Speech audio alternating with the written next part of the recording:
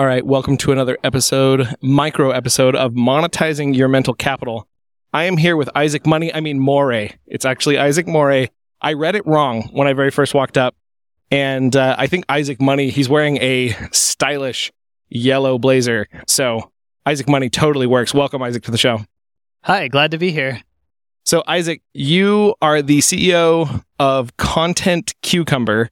I used Design Pickle for a while. And so when I found your service, I laughed my head off. I thought, wow, that is like, you throw that cucumber in some brine and you get a pickle. So we've got some awesome services here. What do you guys do?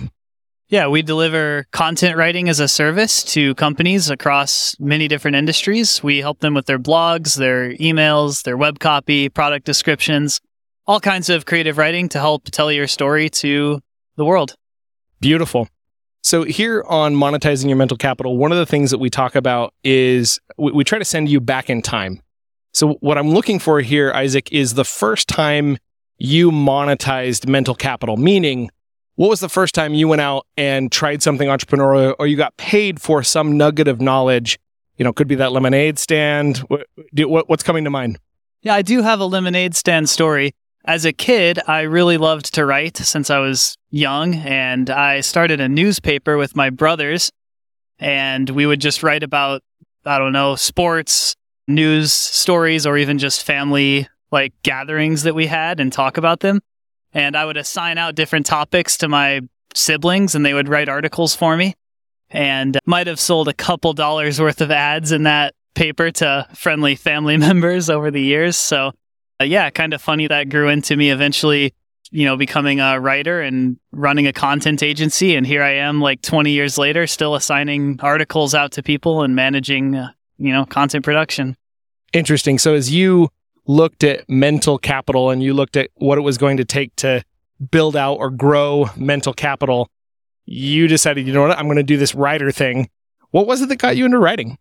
Well, like I said, I liked it since I was a kid. I loved reading and just storytelling. So, one thing led to another. I went from running that little newspaper as a kid to studying English in college. And then while I was still studying, I ended up finding remote writing jobs, working with different brands, telling their stories through their blogs, and just gathered clients throughout college and got to the point where I was like, yeah, this could definitely be a business. Awesome. And one of the things that I think is interesting about your specific service is you have done a good job of productizing a service. And that's where we've taken something that's obviously ephemeral, that's not a hard product or a hard good, and you've turned it into a productized service. What's different between a productized service and just, mom and pop writing agency out there? Well, that's really the difference between my freelance writing career and this eventual company. Is as a freelancer, I was bartering with each and every person I worked with. I'll write these 3 articles for you for $300. I'll write this article for $30. I'll write this article for $150. And each and every time kind of debating the price and making the sale and manually generating a PayPal invoice. And all that work becomes, half the job. And here I got to give credit to my great friend and co-founder, Chris, who approached me with the idea to turn my freelancing into, one specific iteration of turning that into a business. And I think the recurring revenue, the retainer model, the productized service really makes that more viable. And what that is just saying, something along the lines of you pay X amount per month, and then we deliver projects for you to a certain limit just as you request them. So that instead of, requesting, debating and haggling over each and every article, we sell an ongoing service, and we're here for you as you need us. So as you dug into that, what were some of the biggest challenges you found? I mean, they say riches in the niches, right? And saying no is what really opens you up to say yes for the right categories of things. What was it that made you feel like, you know what? We're going to say no to all of this extraneous stuff, and we're just going to do content. We're just going to do it this way. What was it that made you have the tenacity to do that?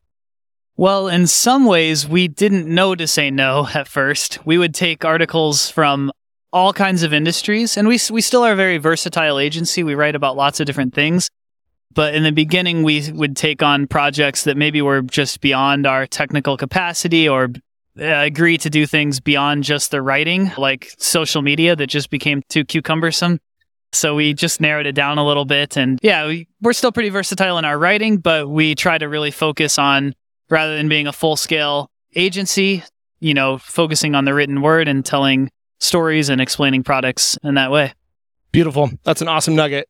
If you had the opportunity to reach back to a young version of yourself and tell him something, he's just getting ready to assign out those news articles to his siblings, what would you tell him to do differently than what you've done already today?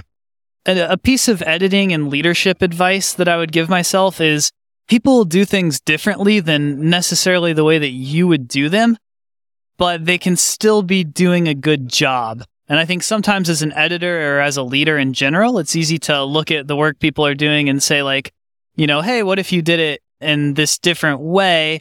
And sometimes that's necessary, but other times the differences in approach and in style that people bring to the table can be every bit as effective as yours. And, letting them flourish and express themselves in their own way is ultimately the most productive way to be a leader. Beautiful. And Isaac, as you are out there in the world, what's the best way that individuals can get in touch with you, assuming they want to reach out after the episode? Yeah, so you can reach me at my Content Cucumber email. That's just isaac@contentcucumber.com. Also, if you go to our website, contentcucumber.com, you'll be able to chat with us there and get in touch. Beautiful. You heard it right here on Monetizing Your Mental Capital. Over and out.